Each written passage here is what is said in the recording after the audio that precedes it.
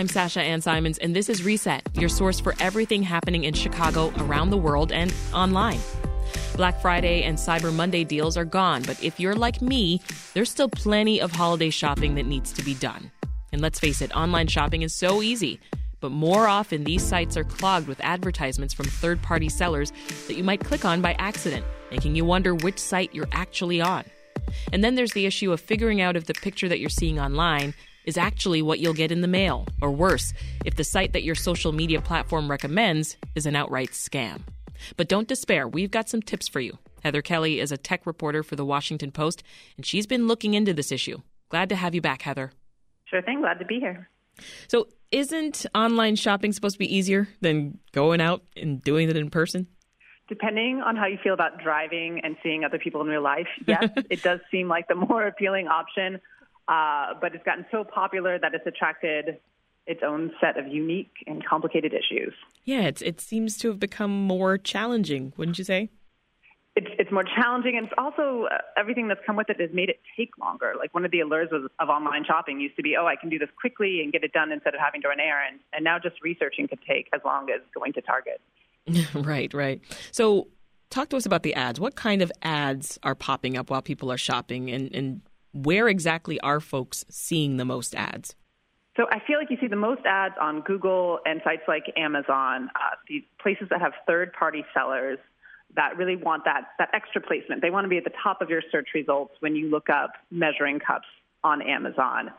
And where it gets sticky is it's just not always very clear what is an advertisement and what isn't, especially on Amazon, which has these sort of different looks for some ads. There's something called Amazon's Choice, and you're like, is that an ad? Honestly, I'm not sure. So it's a bunch of reading the small print and looking for these tiny signifiers. Yeah, what do you mean by different looks for the ads?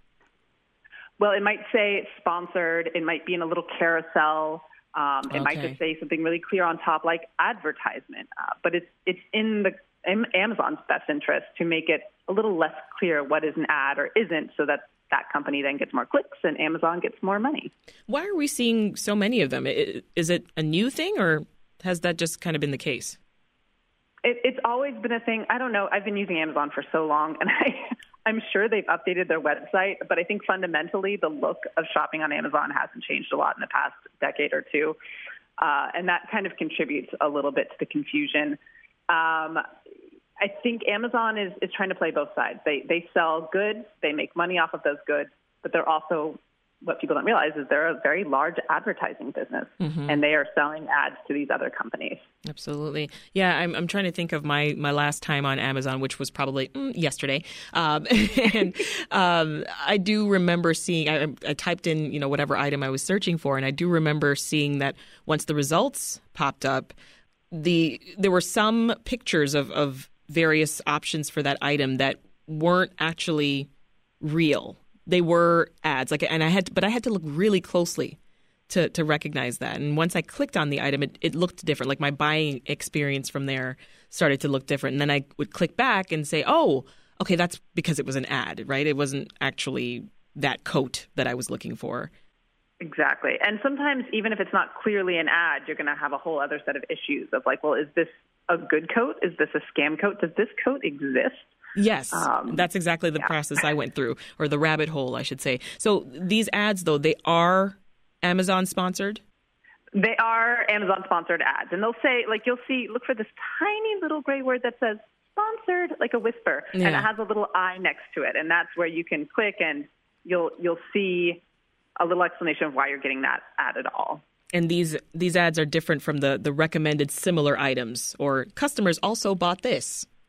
Yes, that's a completely different rabbit hole. Once you actually click on real jackets, you usually get two kinds of things. You'll see, these are similar. Other people who looked at this jacket looked at these shirts, and then there's going to be this advertising-based option of like, if you like this scent, perhaps you will enjoy, and those are ads. So what are some things that you want us to keep in mind then when we see these ads, maybe on Instagram or Amazon for very cute boots or coats or sweaters? So if you're going to be an online shopper, you're already taking on a little more risk because you can't touch it, you can't see it. you don't know entirely who's selling it. So you're going to have to be a researcher as well. The first thing I would do, let's stick with your coat. I don't know if you bought it yet, but if you haven't, you can use this. I did, and we're waiting. We'll get it tomorrow. I'll let you know, Heather, how it worked out. Because I listen. Well, listen, I had to return one 2 weeks ago. I was a victim, and it was not what was advertised, and buttons were missing, and I sent that right back. Oh, no. Dropped it off at Whole Foods and sent it back. But yeah. I'm rooting for your second coat. Thank you. So one thing you can do is, first of all, reviews, that used to be a thing we trust. We don't trust reviews anymore. Even Amazon, I think, is kind of acknowledging that this is a system that's very easily gamed. So what you want to do first is see who the seller is. Look up the company selling the coat, and you're going to see if they have a website or a social media presence. You're going to click through and see if they're selling other things. Now, one red flag for me personally is if I'm looking at a company selling clothing and I click on their profile and they're also selling dog bowls or paper clips, like a really random selection of things, that to me says this is sort of a sketchy seller just out to make a buck. They're not really a clothing company.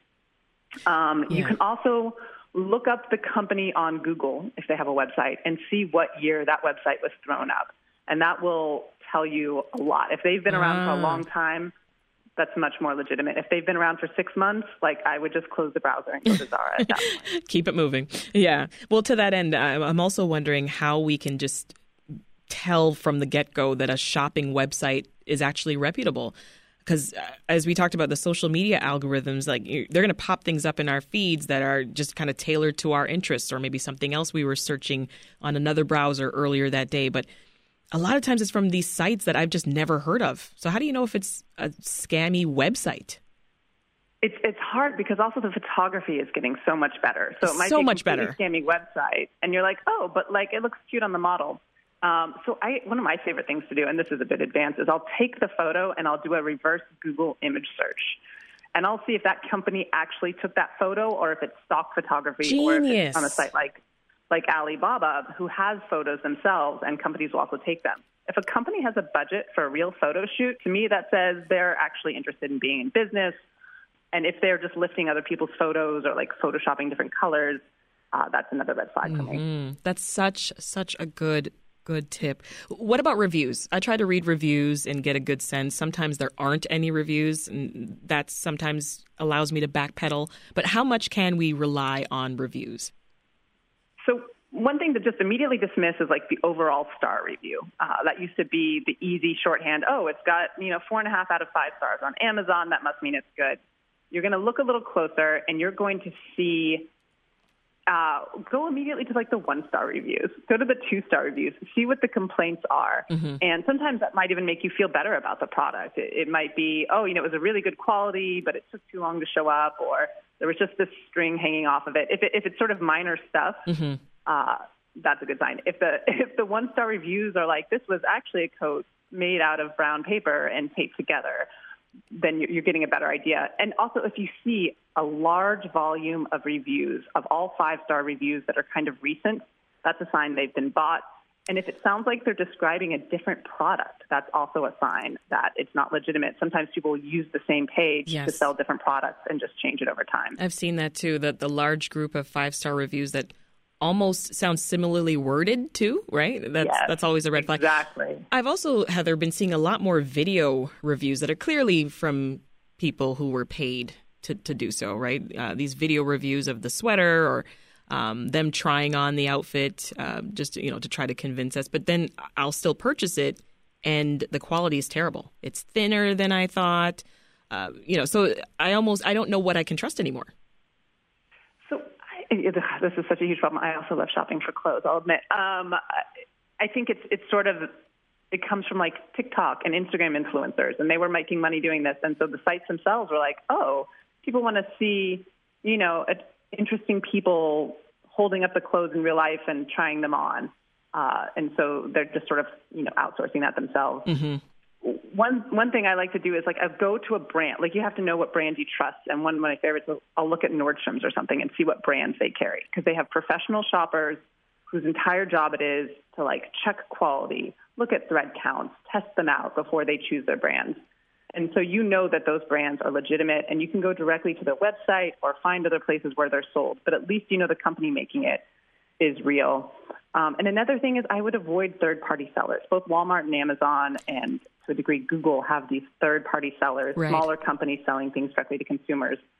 There's no seller involved there. And Target, which is dabbling in this a little, still very much has its own first-party system. Like, it's stuff that Target has picked out and is selling, and it's Target quality, but at least you know what you're getting with Target quality. Mm-hmm. Are people still looking up businesses in the Better Business Bureau sites?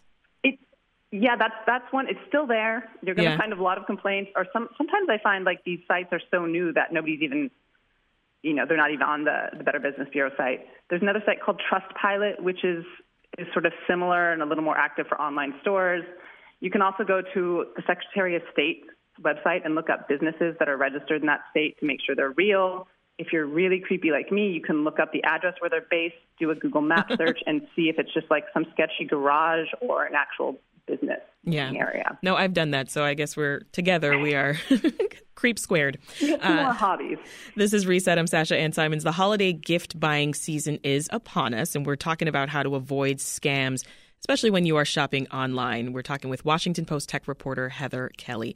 So you talked with someone, Heather, who keeps this running list of scam brands that she's run into online. What does she do with them?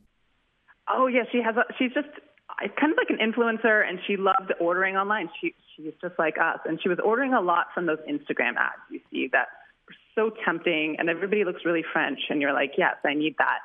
And so she would order from them, and she started keeping track of when it was absolutely a scam. I talked with her a while ago. I think she's still keeping that list updated. And it kind of shows that we can't trust these sort of reviews on the sites, but we can talk to each other. We can like create communities and sort of spread the word about like what is good or what isn't. And I find, there are some people on TikTok and Instagram who are pretty honest about what they're paid for and what they're actually testing, and that's a good place to go. Mm-hmm. But you want to build like this network of people you trust who have similar interests, I feel like. And I have what, might sound like a bad habit of buying clothing online, but are there some things that are better to buy in person than online? Okay, I'm excited about your coat. A coat is something I would also be expensive. The big ticket items that you want to last a long time, those are something I try and buy in person. I've had a beautiful coat show up and there was no lining, and I didn't even think about that. I was like, oh, this is not going to keep me warm. Boots or something, shoes that are really an investment for you that you're going to have for a long time. And anything where a fit is going to be really specific, you want to maybe try it on in person. Those are good to do. Now, basics, T-shirts, socks, underwear. Yeah, obviously I'm buying all of those online, sometimes late at night when I'm bored for no reason.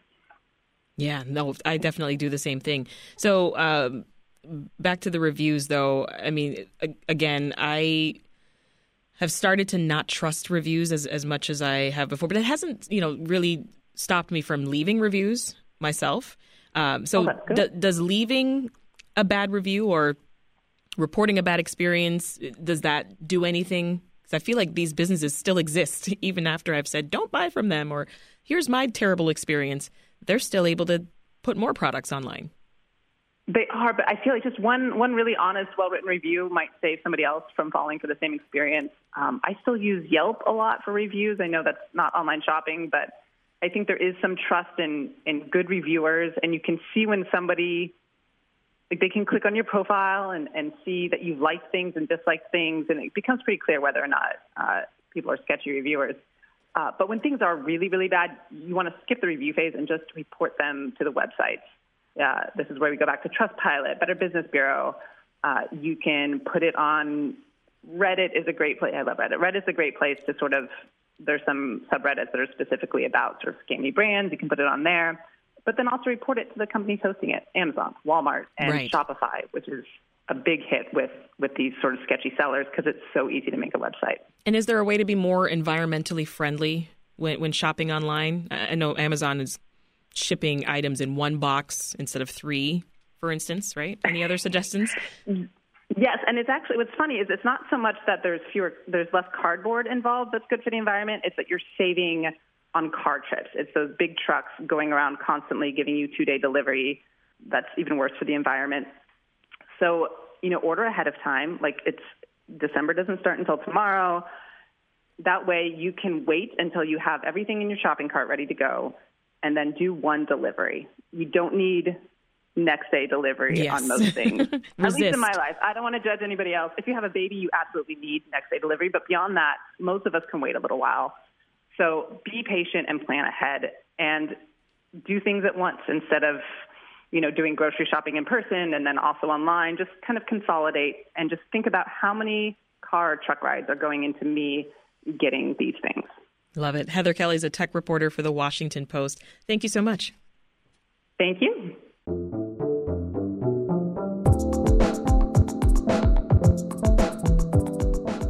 This episode of Reset was produced by Brenda Ruiz, and it was edited by Andrew Merriweather.